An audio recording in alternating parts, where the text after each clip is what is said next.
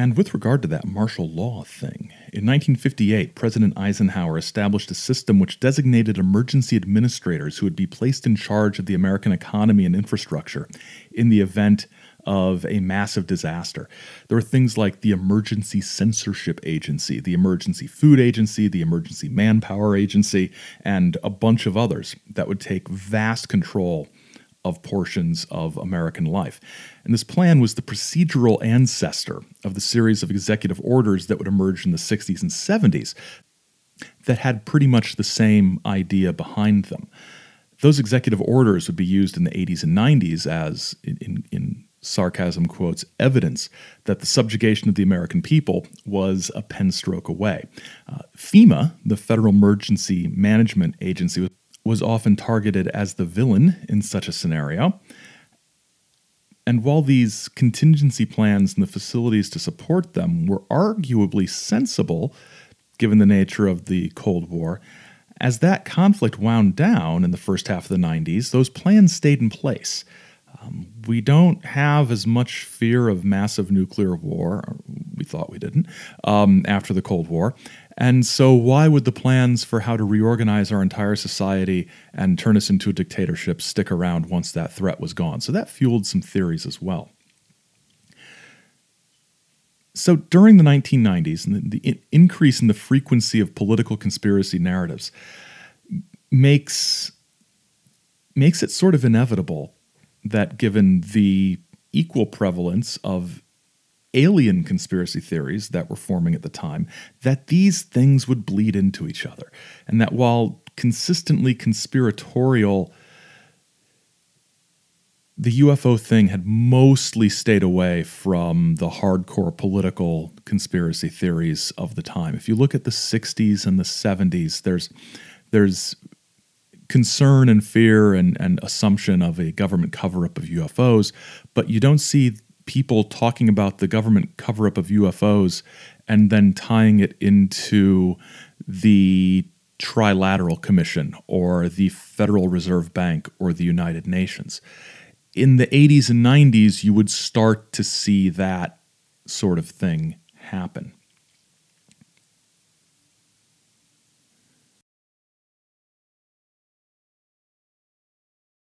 So, like many of the conspiracy theories and narratives that have emerged since World War II, the suspicion that the United States government, particularly the military, is engaged in constructing hidden subterranean installations for sinister purposes is rooted in the geopolitical realities and assumptions of the Cold War.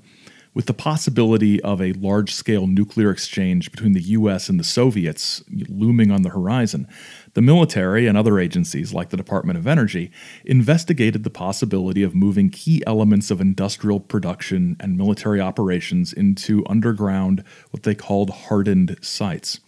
A 1961 report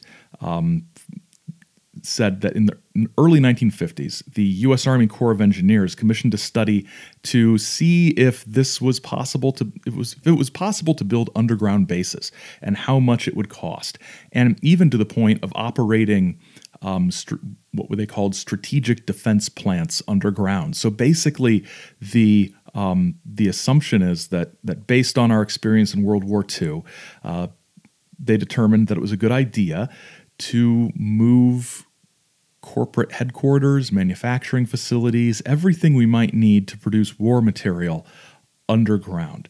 The advantages for corporations of preparing to move their facilities underground were, to the Army, obvious.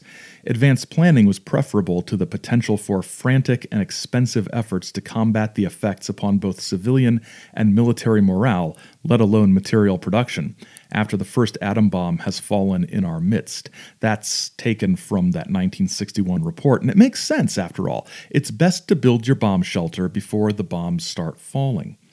The report was focused on the construction of industrial production facilities, so it was, of course, aimed at corporate America and the defense work they would doubtless provide in World War III as they had in World Wars I and II. And it's telling, I think, that the authors of this report equated the survival of corporate assets to the survival of, quote, our national life. It's a very 1950s, 1960s touch. Other below-ground elements implemented during the Cold War are less obscure than underground industrial facilities. Nuclear-tipped ICBMs were sunk below the surface of the Earth in launch silos throughout the country, placed on farms and ranches and in more remote areas. Like other conspiracy narratives, there's a degree of truth underlying stories of mysterious underground facilities built around our country, largely without public knowledge. And at the very least, the technological means existed from the opening decades of the Cold War to construct those kinds of installations.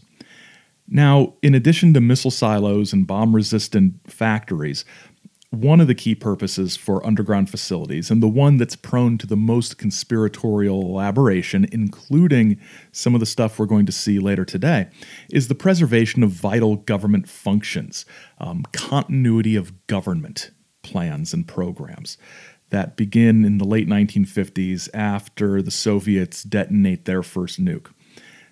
The one most well-known to people is Mount Weather, which is located in the Blue Ridge Mountains, about 50 miles from Washington, D.C.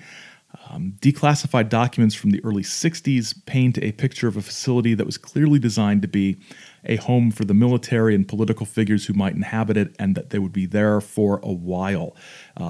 The memo from 1961 talks about recreational facilities, ping pong tables, 4 of them, an indoor driving range, producing TV and movies in-house as entertainment for the people living in this base. Also emerging in the 50s and much less well-known is the Raven Rock Mountain Complex, which was established as sort of an alternate Pentagon by President Truman. And these facilities had purposes that were sensible given the geopolitical situation at the time. There's necessary aspects of government planning that had to take place, and later these would contribute to conspiratorial narratives, particularly those of martial law descending upon the United States. And some of those political theories about martial law, sort of deeply tie into the alien conspiracies of the time. So, to summarize so far, there's ample documentation that the government has built and may continue to build subterranean facilities for various purposes. These date back to the Cold War era of needing to protect vital assets from nuclear attack. Nobody really denies that is a thing.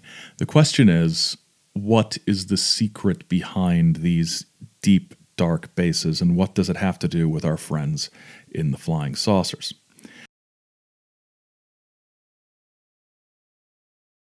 Speeches and discussions. Hear speakers who have contacted our space brothers. Picnic. Lots of music, astronomical telescope, see the craters on the moon, etc. Public invited, spread the word. Do not miss the big event. Admission 50 cents and $1 donation. Children under school age free. Bring your own tent, house car, or camping outfit, folding chairs, sleeping bags, etc. Free camping. Cafeteria on the grounds with fried chicken, sandwiches, coffee, cold drinks, etc.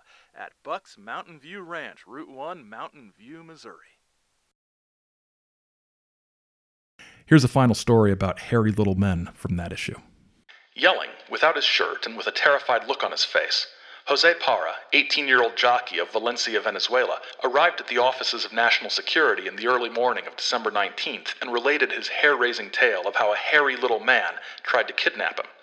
Immediately upon his arrival, Parra was detained by Mr. Lopez Araya, Commissioner of Criminology, until his nerves could calm down.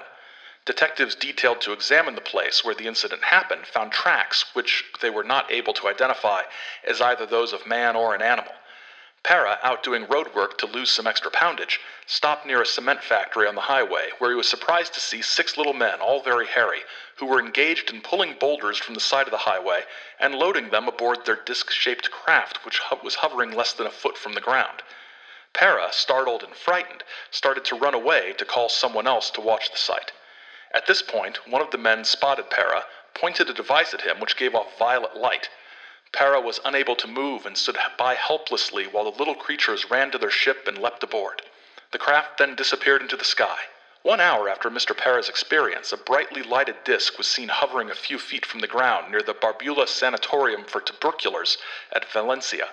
2 hospital employees saw the object at different times, one at about 12 midnight and the other at about 3:15 a.m. The fellow who witnessed the earlier incident notified no one for fear of disturbing the hospital patients.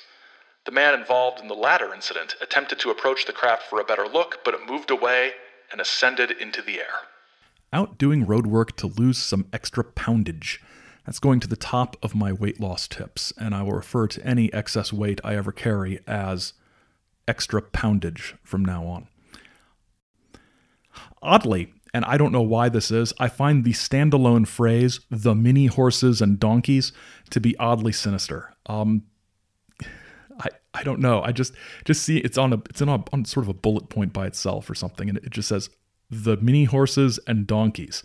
I find mini horses distressing anyway. For that $1,450, by the way, you don't get airfare, food, or lodging. I also see no guarantee, written or implied, of which parallel world you may end up in. With my luck, I'd end up in the one where Zima became the only beverage available, supplanting beer, wine, and Mountain Dew Code Red. Anyway, I've gone down the rabbit hole of cetacean communication. Joan Ocean has done some work on Sasquatch. I can't read the word Birdman without thinking of the old Hanna-Barbera Birdman cartoon. Now I'm picturing Harvey Birdman, attorney at law, showing up, teaching the mound builders about mound building or something like that.